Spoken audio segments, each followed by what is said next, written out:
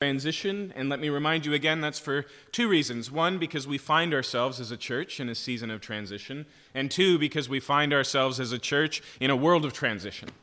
And so these are things that we're always facing, and maybe more so in the last few years than ever before. It just feels like if we were a deck of cards, we are in a reshuffling, right, before the next hand is dealt. And so we wanted to take some time and use Scripture to reflect on what God's doing in seasons like this and how to receive everything He has for us. And with that in mind, I'm going to ask you this morning to turn to the Old Testament book of Jeremiah, chapter 29.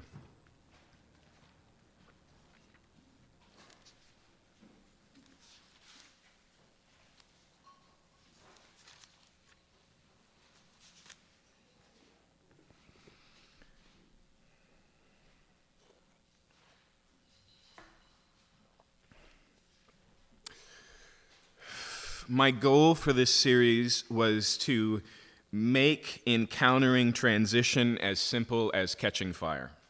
What I mean is, we all know that if we catch fire, we should stop, drop, and roll.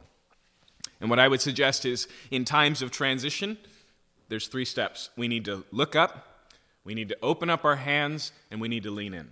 And so we saw our first week the reality that in all the major transitions that are recorded for us in the New Testament, whether it's a change of leadership like Moses to Joshua, or a change from being in the promised land to being in exile, or entering into the promised land from the wilderness, all of these places, the Bible takes the time to remind us that God is with us. Okay? That's look up. When you see the things around you, remember that God is on the throne, that He hasn't vacated the premises, that He still has a plan, that He's just as good as He always was. That is the first place we begin, because it settles all the anxiety, and it recalibrates us to go, instead of, God, where are you? God, what are you doing right now? Okay?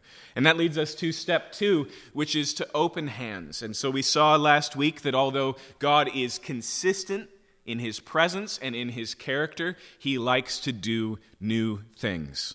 And because we are resistant to change, we would prefer old things. And so open hands means getting into a posture where you say, God, I'm grateful for the things that you've done, but in this changing season, what do you want to do now? God, I'm grateful for the people who have stepped up in the past years, but now is it me that you're calling to step up? God, I'm grateful for all that you've done that is precious to me.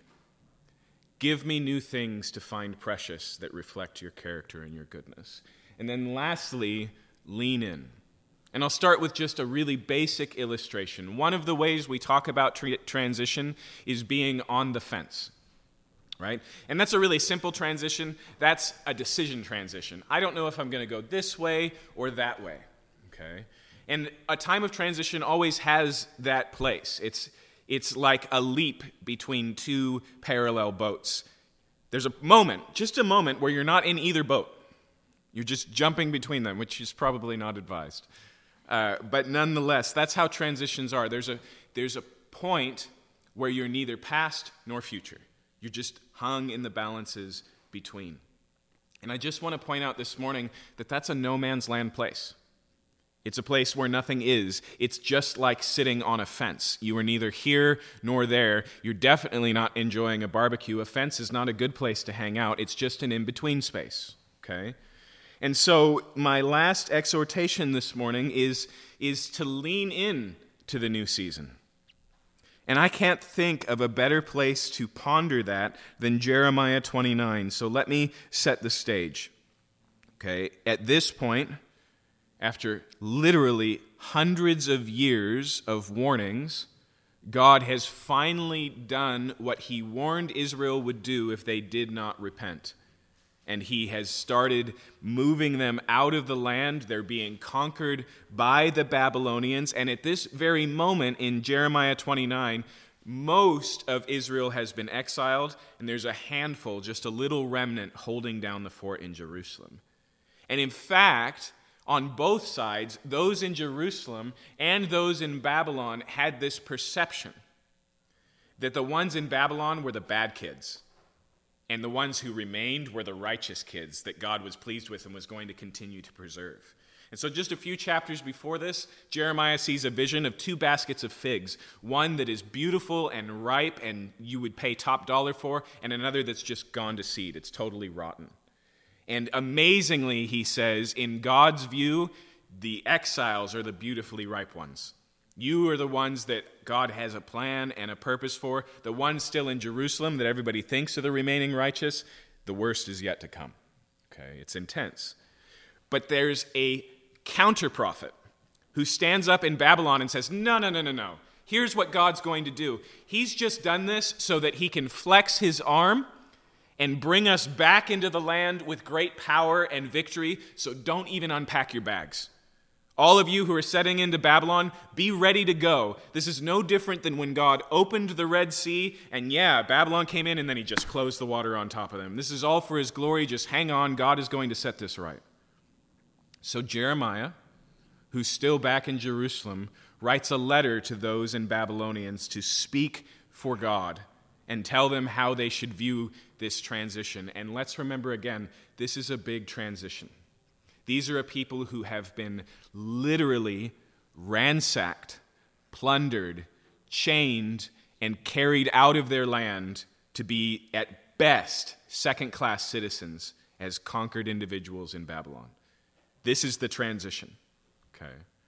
And so notice what it says here in verse 6. Notice what it says here in verse 1 of chapter 29. These are the words of the letter that Jeremiah the prophet sent from Jerusalem to the surviving elders of the exiles, and to the priests and prophets and all the people who Nebuchadnezzar had taken into exile from Jerusalem to Babylon. This was after King Jeconiah and the queen mother and the eunuchs and the officials of Judah and Jerusalem, the craftsmen and the metal workers had departed from Jerusalem. The letter was set by the hand of Elisah the son of Shaphan and Gemariah the son of Hilkiah, whom Zedekiah king of Judah sent to Babylon to Nebuchadnezzar king of Babylon. It said, "Thus says the Lord of hosts, the God of Israel, to all the exiles whom I have sent into exile from Jerusalem to Babylon, build houses and live in them. Plant gardens and eat their produce. Take wives, have sons and daughters. Take wives for your sons. Give your daughters in marriage that they may bear sons and daughters. Multiply there and do not decrease. But seek the welfare of the city where I have sent you into exile, and pray to the Lord on its behalf, for in its welfare you will find your welfare. For thus says the Lord of hosts, the God of Israel, do not let your prophets and your diviners who are among you deceive you, and do not listen to the dreams that they dream, for it is a lie that they are prophesying to you in my name. I did not send them, declares the Lord. For thus says the Lord, when 70 years are completed for Babylon, I will visit you, and I will fulfill to you my promise, and bring you back to this place. For I know the plans that I have for you, declares the Lord, plans for welfare and not for evil, to give you a future and a hope." Let's pray. God, our circumstances are very different, and it would be foolish for us to identify too much with the people of Israel here who are experiencing your judgment and simultaneously experiencing the wicked oppression that comes with war. They're functioning here as refugees who have lost literally everything. And yet, there is a principle here for us this morning. And so I pray that you'd help us to connect the dots and recognize, as we've done every week, that this is not just your word through Jeremiah to the exiles living in Babylon, but your word for us today. We pray that you'd help us with this in Jesus' name. Amen. You may have noticed near the end there a verse that many people identify as being their verse, right? A beautiful, encouraging promise where God says, I know the plans I have for you. Plans for your good, for a future and a hope. Okay. Maybe you grew up like I did in a big Baptist church and you know those words as lyrics of a song that we sing in church. It is good news and it is positive, but often we strip it from its context and don't hear it in its setting. What he says is, here is the plan.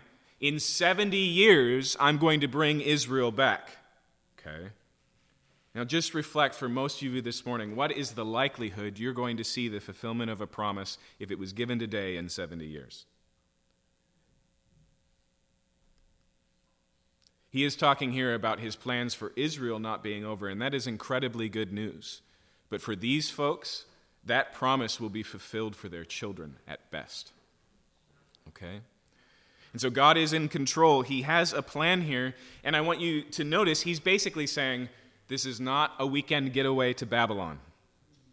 This is the rest of your lives. Okay? And so what he's trying to get them to do is get off the fence and step into this new season. But it's incredible, isn't it? Why are they here? Why is Israel being settled in Babylon? Because of their infidelity to God. This is an act of judgment. And yet God's heart for these people he's judged is one of goodness and favor. He's doing this with their best interest in mind. He is still involved. And on top of that, he still has a mission for them. Sometimes we don't think about this, but Israel was not just the recipient of God's promises. They were a kingdom of priests. They had a job to do. And you would think that being sent to Babylon was a pink slip. You're fired. And he says, no. I have a mission for you right here in Babylon. I am not finished with you yet. I'm not finished with the nation of Israel, and I'm not finished with you. This is different, isn't it, than those who died in the wilderness as Moses and the people wandered for 40 years waiting for people to die in the wilderness, right? He says, no, I've got a work for you to do. There's three things I want to draw your attention to that are all bound up in this idea of leaning in, and the first is really just a review. Notice again what it says in verse 1 there. These are the words of the letter that Jeremiah the prophet sent from Jerusalem to the surviving elders of the exiles and to the priests and the prophets, and all the people, notice this, whom Nebuchadnezzar had taken into exile from Jerusalem to Babylon. Okay. Who is the subject of that last sentence? Okay. The people of Israel have been taken by Nebuchadnezzar and settled in Babylon. Okay. In other words, if we ask the question, who did this to Israel? Nebuchadnezzar did. He has conquered Israel. He has broken through their defenses. He, through his generals, has ensnared and enchained and gathered these people, and he has brought them to Babylon. But notice the first thing in the letter that Jeremiah writes in verse 4. Thus says the Lord of hosts, the God of Israel, to all the exiles whom I have sent into exile from Jerusalem to Babylon. Do you hear the repeat of the language there? In verse 1, it's whom Nebuchadnezzar had taken into exile from Jerusalem to Babylon. And in verse 4, it's whom I, the living God, have sent into exile from Jerusalem to Babylon. Do you think a point is being made here? Okay. Basically, God is saying, this is not something that some foreign king just did while I wasn't paying attention. This is me. Okay. In fact, Isaiah, one of the partner prophets of Jeremiah, puts it this way. He says, Assyria and Babylon, those are just the tools in the hands of me. He says, this is how I'm bringing about my will. This is my punishment on you as people. He is the actor here. Okay. But this is the thing that we have to recognize this morning. That when we enter into new seasons, and again, new season sounds positive, doesn't it? Makes us think of spring. But sometimes a new season is winter, okay? Sometimes a new season is exile. Sometimes a new season is, cats and dogs living together, mass hysteria, okay? But it's still God's season. He still has a plan, as we've already talked about. He's still working. And so even when transitions are dark and dangerous, God is at work. And we have to begin there, because the rest of this letter makes no sense if that's not the case. If God is indifferent to Israel, if God was defeated by the gods of Babylon, then the rest of this letter doesn't make sense. How can God be about their welfare and their good if he wasn't paying attention, if he was caught off guard, if he has given up on them and has surrendered them to the elements? And God says, no, this is my hand. And it's a hand of discipline, but it's for your good. This is my hand, and this new season, which is filled with difficulty and confusion. How much practice does Israel have living as God's people outside the land of Israel? None. They've never done it before. And as I told you last week, Israel innovates. And so we don't have a temple, so we start synagogues, right? They figure out what it's like to be a holy people in the midst of Gentiles because they've never done it before. It's a new season, but it is based on the fact that God still is, that God still cares, that God's still working, and that God is still sending out, commissioning, commanding Israel to do something. Okay? And so we have to begin there. God is on the move. Even in hard seasons, God is still working. Now, that doesn't make God the instrument of evil. In fact, after all of this is said and done, God actually brings judgment on Babylon and Assyria. And one of the reasons he does is because I wanted to bring judgment and you brought tyranny. So he uses this. He allows these things and he works in them. And you want the biggest illustration of this in the entire scriptures? It's the death of Jesus Christ himself. The death of Jesus Christ is something that humans perpetuated on the God who loves them. And yet God used it to bring about the possibility of salvation. God, in the words of Johnny Erickson Tada, uses the things he hates to accomplish the things he loves, which is ultimately just a way of saying that God is in control. He's sovereign. He was sovereign for Israel in this period. He's sovereign in our circumstances now. And whatever the fate of our family or of our city or of our church or of our nation is, God does not change. And as he says here, I have a plan. And the plan is for your welfare. It's a plan of hope. Okay. But what's the second thing he says here? First, he says, remember that God is still here. Remember that God is still working. Remember that this only came about because God allowed it, and he has a plan here. And then notice what he says next. He says, verse 5, build houses and live in them, plant gardens and eat their produce. Now, at base level, like I said, the most basic idea that Jeremiah is trying to convey is you're going to be here a while, right? That's why he goes on and he doesn't just say build houses and live in them and plant gardens, which might be required for a couple of years. He says find spouses for your children, marry and have kids, right? He's looking generationally. But also, can you see with me here that there's a recognition that you should go about your life? He's basically saying it's possible to flourish in Babylon. And again, I know we probably haven't experienced these circumstances, but you've been in this place in life where you're like, well, there's no good that can come out of this next season, so I'm just going to grit my teeth and hold on. Or, here's a low-grade version of it that I see all the time. There's so much transition going around, there's so much change, it's easier just not to invest. I'm just going to keep my go bag packed. I'm not going to get to know anyone. I'm not going to volunteer for anything. I'm not going to get involved because this season, I don't know what's going to happen, okay? If I have one regret for the way that I navigated personally in whatever roles of leadership I had for my family, for this church, one regret about the season we went through in COVID, it was not owning this lesson. It was seeing COVID as an interruption and thinking it's almost over, we're just going to ride it out, so we're just going to press pause. I believe that God had flourishing for us in that insane season, but I forgot that God was in control. And I imagine a lot of you can resonate with that because we started to all learn that lesson later on, didn't we? Because you cannot go on pause for a year and a half. And we kept going, just another week. Just another 2 weeks. And pretty soon, there's months and months behind us, and we go, wait a minute, no is not life. Safe is life, but we have to do something in the hand that we've been dealt. God is here, he's in control. That's the God of transition. Build houses, plant gardens, Go about your business. Live life. This is a reference to a title merely, and not the content of the book, because I haven't actually had a chance to read it yet. Do you remember the title of one of the classic books from the 20th century, Love in the Time of Cholera? What's significant about that name? Even in the time of cholera, there is love. Even for exiles in Babylon, there is life. Okay.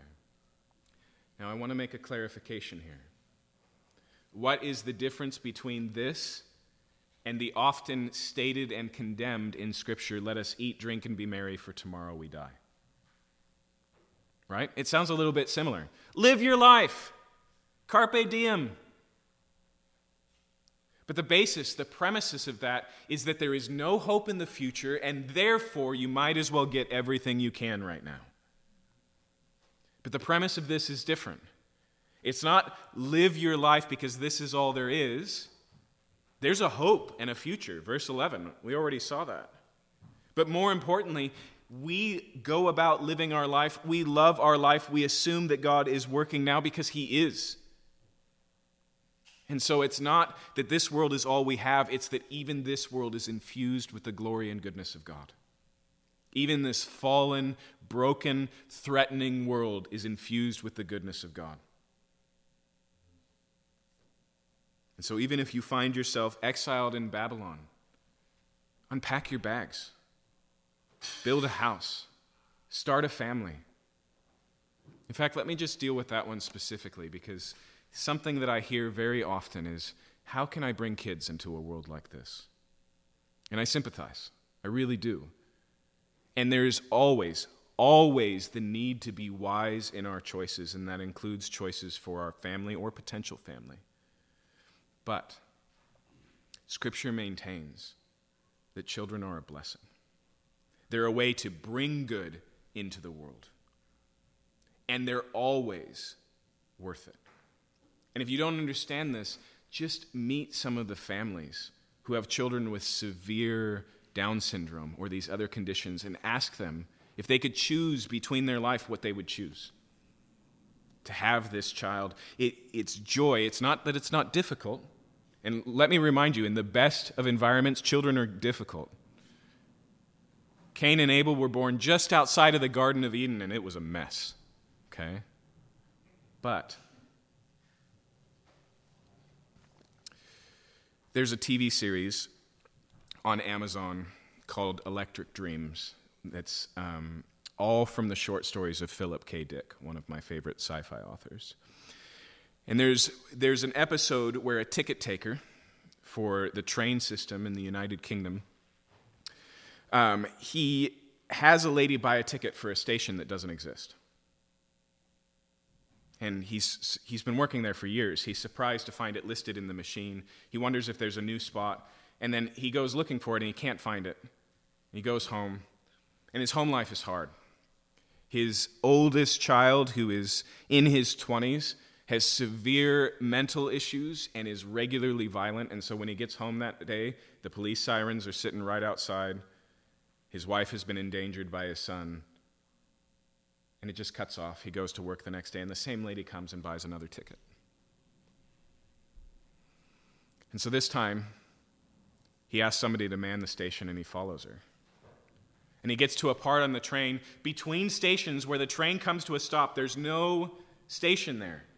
And they climb out and walk through a field to this beautiful little city. And it is a utopia. There's a sweet little diner, 1950s style, and the food is amazing. Everybody is happy. The streets are clean and all these things. And he cannot wrap his head about what he's just found. But he knows that he's found something the way life is supposed to be. And then he goes home that night, and his son is gone. And not just his son is gone like he left the house. It's as if he never existed. His wife doesn't remember his son. There's no photos of him in the place. Suddenly, this incredibly difficult part of his life is just gone. And so he heads back to the town, and he finds the mayor of the city, and he says, "Where is my son?" And she goes, "You tasted what life can be here, and so I just brought it into your house. Isn't that what you want?" He said, "No, I want my son." And she says, How could you want that? Why would you put yourself through that? Why would you put your family in danger? And he said, because I love him.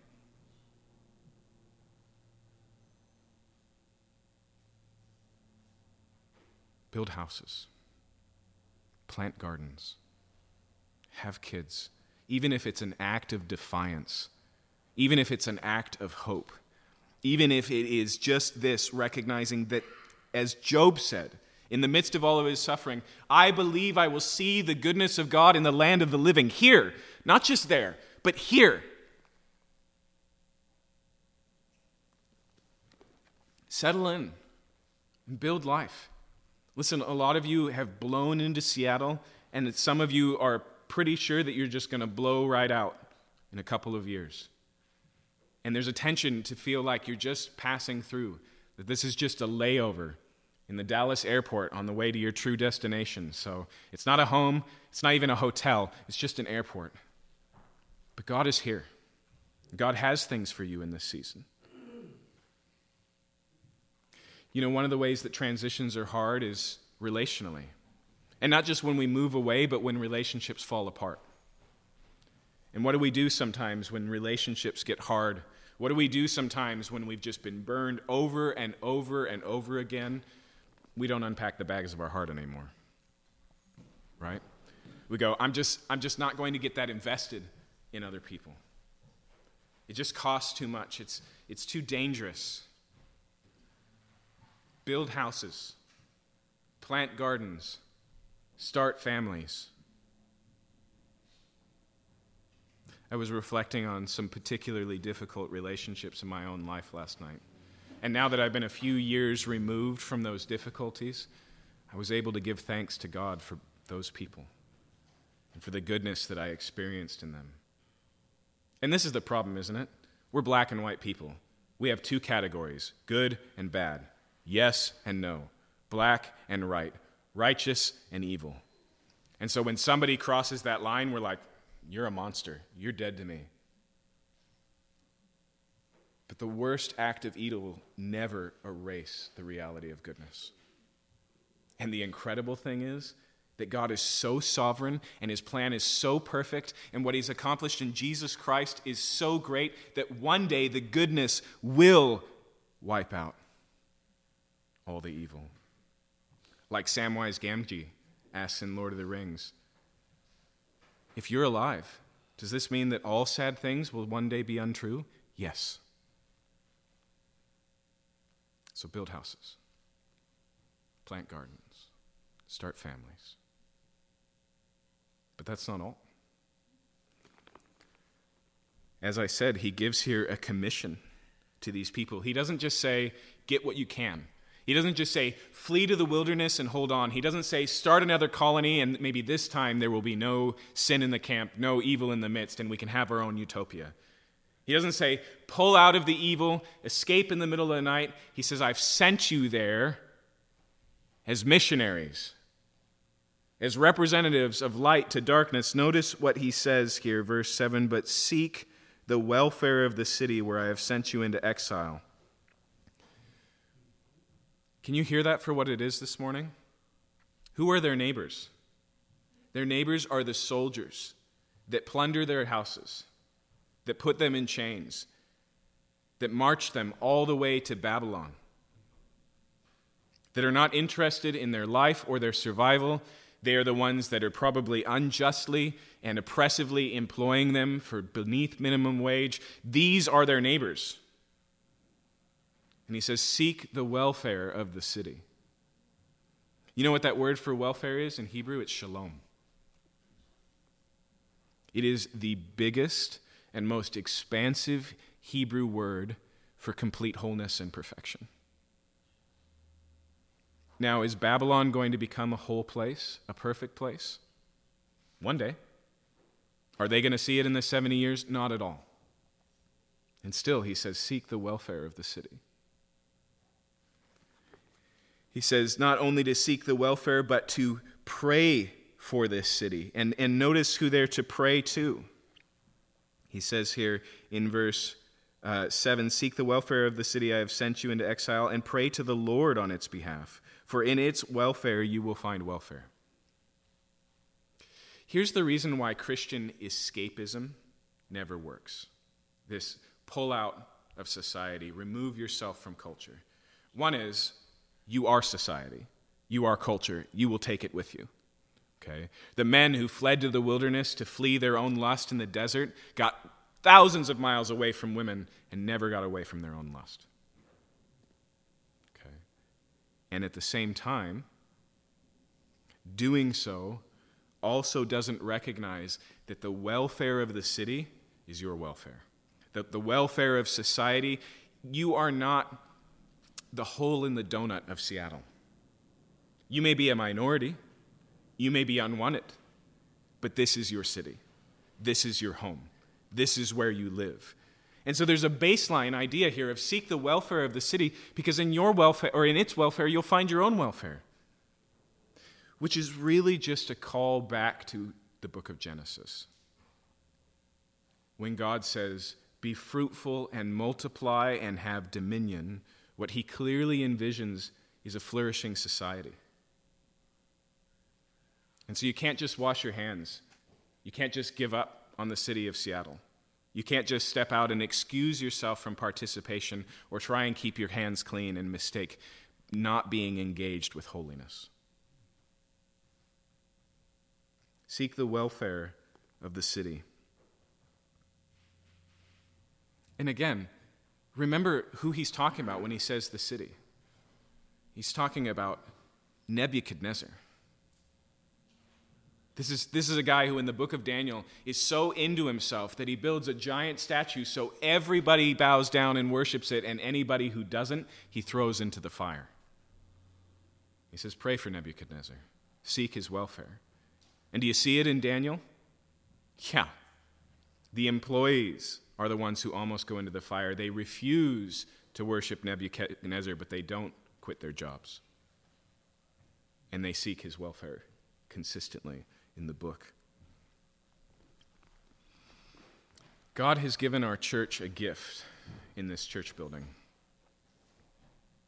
Can you just reflect on the fact that we're a relatively small church with not a lot of high rollers with big endowments, and we own property in Capitol Hill? That's only by God's grace. It's only by the incredible doors that God opened. It's only because he worked on the hearts of the German congregation to make this work for us. And let me tell you, as somebody who talked with them for 8 years, it was work that had to be done. They told me the first year we were here, we're going to sell to a developer, get our top dollar. That's not what happened. And here we are, in the heart of the city. And some of you live in this neighborhood, and some of you commute in. But for all of us, you have been called to seek the welfare of Capitol Hill. Maybe you won't be here in 2 years. Maybe you won't be here in 2 months. But while you are here, unpack your bags and seek the welfare of Capitol Hill. You see, the challenge again in transition is we can get stuck in this place where we're so reluctant to move out of the last season that we're on the fence because it's as close as we can get to what was, but it's not what was. It's gone. And the message here is to lean into this new season, to remember that God didn't just do something past tense, but is doing something present tense. To remember that there is goodness for you in the land of living in this new season, and to not just open your hands and say, God, do whatever you want, but to open your arms and receive the things that he wants to do here and now, as well as to be not just blessed in Babylon, but be a blessing in Babylon. To prayerfully consider how you can love your neighbors and spread shalom and work towards flourishing, not because we will accomplish it. I think we're at another season where we're starting to recognize how little we can really change, how small we actually are, how complicated the problems we're facing as human beings are. But the reason we seek the flourishing of the city is not because if we just put enough elbow grease and enough thought, or if people just give enough money, or if we just vote the right way, that we can bring about the kingdom of God. We can't. But that kingdom will come. And we do it as an expression of hope in that kingdom and as a foretaste of it, as Pastor Javon told us a few weeks ago. So seek the welfare of the city. Pray for your neighbors. Love your neighbors. Love your enemies. Assume that God has called you here, not just so that you can survive the big bad city, but so that you can participate in it as an agent of peace. Let's pray.